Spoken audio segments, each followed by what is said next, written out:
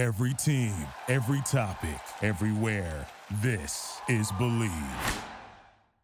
Hello, everyone. This is Scott Reichel, and this is the Betting Area Podcast on the Believe Podcast Network, the Bay Area's #1 sports podcast network, the only place with the show for every team in the Bay Area and more. We believe in our teams. Do you believe? If you enjoy the show, please subscribe and rate the show on iTunes. We're also available in your favorite directory, Spotify, Google Play, Stitcher, Luminary, and TuneIn. You can find us at Believe.com and at Believe Podcasts. You can find me on Twitter at Reichel Radio. On this week's show, we're going to be talking about the San Francisco 49ers and their upcoming football game over the next week from a betting perspective. But before we get into any of that, I'm going to have a quick word from our sponsor. The last of the major pro sports leagues kicks off this week, and BetOnline is your top spot for all your NBA action this season. With MLB postseason, NFL and college football, and NHL in full swing, BetOnline is your #1 source for wagering news, odds, trends, and predictions. Get everything NBA at your fingertips with both desktop and mobile access for every sport anytime. Head to BetOnline today to get in on the action. Don't forget to use promo code BLEAV, BLEAV, to receive your 50% welcome bonus on your first deposit. BetOnline, where the game starts. Welcome back, everyone, to the Ben Ray Podcast. Before we went on a break, we discussed the plan for this episode. Once again, going to talk about the Niners' upcoming game on Thanksgiving against the Seahawks. So, before we get into any of that, do want to recap what happened in Week 11. Overall, for us, we had a great week, and so did the Niners. We ended up sweeping our picks. We had the Niners minus the points, and we also had the under in the game. Now, I will admit the line did move pretty heavily on the side. When we covered it, it was basically 11.5, and the Niners did win by 13. So we're going to count that as a win. As for the total, that ended up going under barely, as the total was about 42.5, and the game landed 41. So nice sweep for us, and the Niners did win once again. So it does seem like after the midseason slump, the bye week helped to reset everything, and the Niners are now back to being a dominant force. And Seattle also lost that game to the Rams, so the Niners now have sole possession once again of first place, and they could extend their lead to 2 games with a win on Thursday night against the Seahawks. So to get into some of the actual takeaways and the stats from the game against Tampa, then we'll get into the actual stats for the Seattle game against the Rams. Starting off with the Niners offense in that Buccaneers game, McCaffrey started another touchdown streak as he had 21 carries, 78 yards rushing, but he also did have 25 receiving yards and a touchdown. So once again, 110 plus all-purpose and 1 touchdown. Purdy was fantastic. 21-25 for 333 passing yards, 3 touchdowns, no picks, sacked 4 times. He had QBR of 79.8. And he had a perfect passer rating. He had a passer rating of 158.3. So Purdy played one of the best games of his career, and he was dominant the entire way through. Ground game, I already mentioned. Receiving core, Ayuk was fantastic. Only 5 catches, but he had a 76-yard bomb for a touchdown, so he finished with 156 yards. Kittle had a nice touchdown as well. 8 catches, 89 yards, and a touchdown. Debo had 63 yards. McCaffrey had a touchdown and 25 yards, and that was everyone who caught a pass. Now, as for the defense, very solid, as they sacked Mayfield 4 times. Also had an interception in the red zone. And to go through the actual sacks for this team, you saw Greenlaw get half a sack. You saw Armstead get a sack. Nick Bosa got a sack and a half. And Chase Young got a sack. So it seems like the Chase Young and Nick Bosa combo has been very effective so far. Limited sample size, but still, it has definitely been nice to see this pass defense and this, especially the front, get after opposing quarterbacks after being a bit quiet midseason. So definitely a nice showing there by the defensive line. As for the secondary, you saw Brown get an interception in the red zone, so he did a solid job there. Unfortunately, though, there was a serious injury to the secondary that I got to mention. Hufanga did destroy his knee, so he's going to be out for the year. It sucks, but it happens, and unfortunately, he's going to be missed because you're looking at what can be, at least ceiling-wise, the best defense in the league, and Hufanga is a big piece of that. So pretty rough injury news for the Niners, but at least they won the game, and now they'll look to be 8-3 after this game on Thursday. But to get into the Seattle game from this past week, I'll mention the Tampa numbers, actually, because I forgot to mention that before. So Baker overall was not exactly great. A lot of the stats he put up was kind of garbage time related, but either way, had 246 passing yards, 1 touchdown, 1 pick, sacked 4 times, QBR of 48.1. Ground game did nothing. White had 30 yards, and that was basically it. The entire Tampa team had 66 rushing yards on 3.7 yards per carry. For the receiving core, the Niners did a great job of shutting down Mike Evans and Chris Godwin, who combined for 82 passing yard or 82 receiving yards. Auden led the way with 49 receiving yards. So the Niners recently against tight ends have been okay, but they've been a bit more vulnerable. So keep an eye on that moving forward. But the point is, Evans did really nothing, and you saw Godwin do basically nothing. And that was the story of Tampa's offense. And to go through the defense, I did mention that Purdy did get sacked 4 times.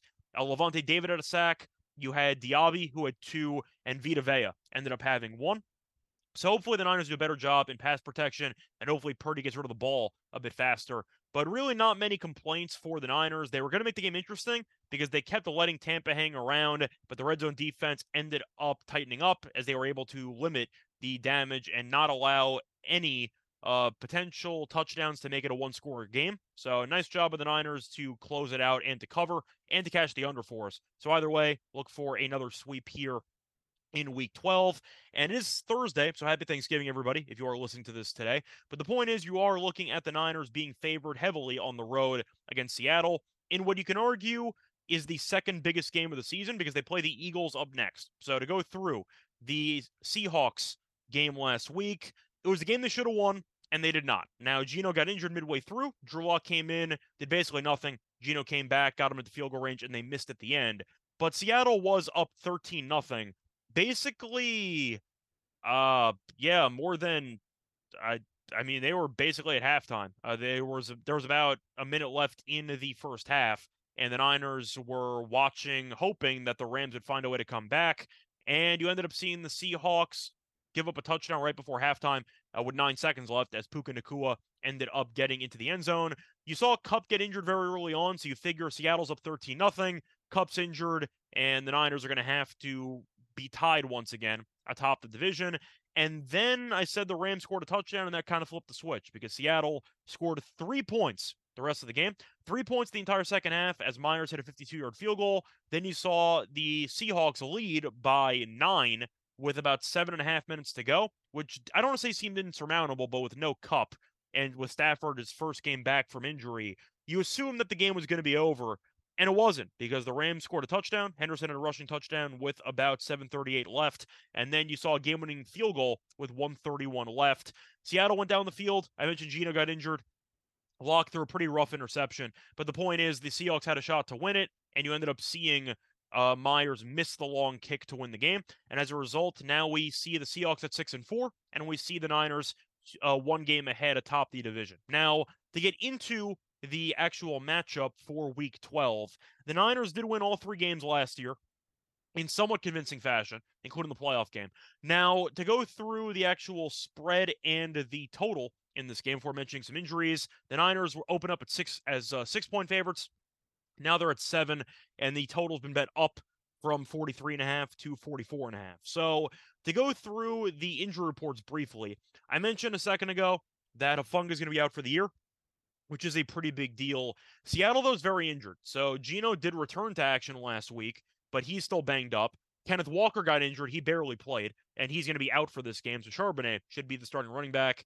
But the point is, without 2 of their, or I should say without their main game-breaking running back and with an injured quarterback against a pretty ferocious defensive line based on the last couple of weeks, I have some problems with Seattle. Now, Seattle's been good at home. They are 4-1.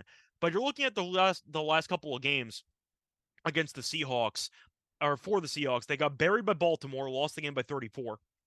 Barely beat the Commanders, who lost to DeVito last week, and they lost to the Rams on the road. So I think the Niners are in better form, obviously, having won 2 straight by 13-plus points. The Seahawks, I really don't think are that great, and Geno has been fine. 12 touchdowns, 7 interceptions. I feel like the bad quarterback play around the league makes him look better. But I really have not been impressed by Geno recently. But he's battling an elbow injury, so we'll see how sharp he looks later on. Maybe right before game time or early in the first quarter. He might be able to tell how Geno's going to look early on with the elbow injury. But he has been good at limiting the interceptions recently. He had no picks in the last 2 weeks. But he's had some turnover issues in the past, and I do think that the Niners can get to him in this matchup. Now, I do think for the sake of the spread and the total for this one, I think I have to lean to the Niners because I just think the Niners are one of the best teams in the league. I think Philly is a little bit fraudulent. Now, it was an impressive comeback win against the Chiefs. I'm not going to take it away from them. But there's so many games that the Eagles have won this season where they find ways to win ugly. And you could argue that's a good quality to have, because on one hand, that tells you even when you don't play your best, you can still win. And that is definitely a positive.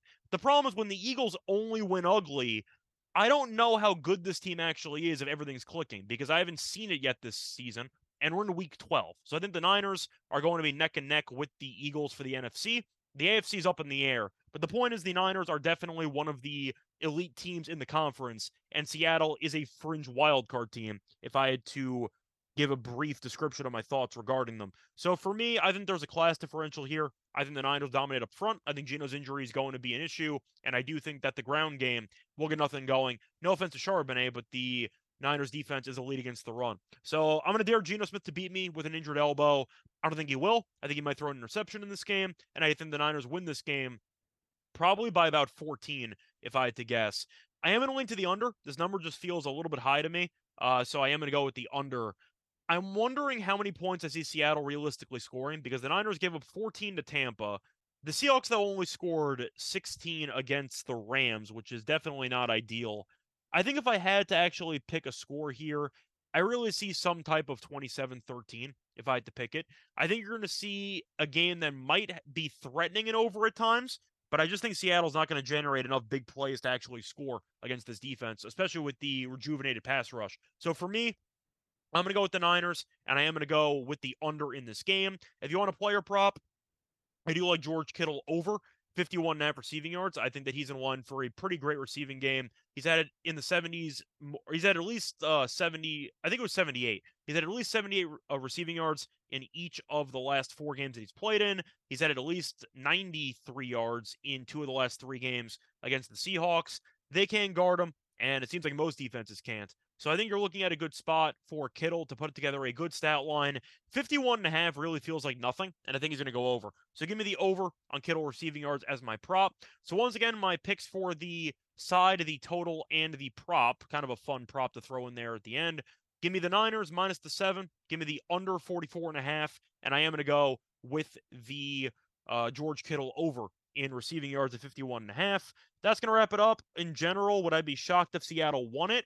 I wouldn't be shocked, but I would be surprised. I think the Niners win this game comfortably. I think that they have a roster that can make life really difficult for Geno. They can pressure him. The secondary is still good. Hufanga being out does hurt because he is a pretty good interception magnet. But the point is the Niners have been kind of piecing it together defensively lately, and I do think that the Seahawks are a 6-4 team that if they miss the playoffs, I would not be shocked.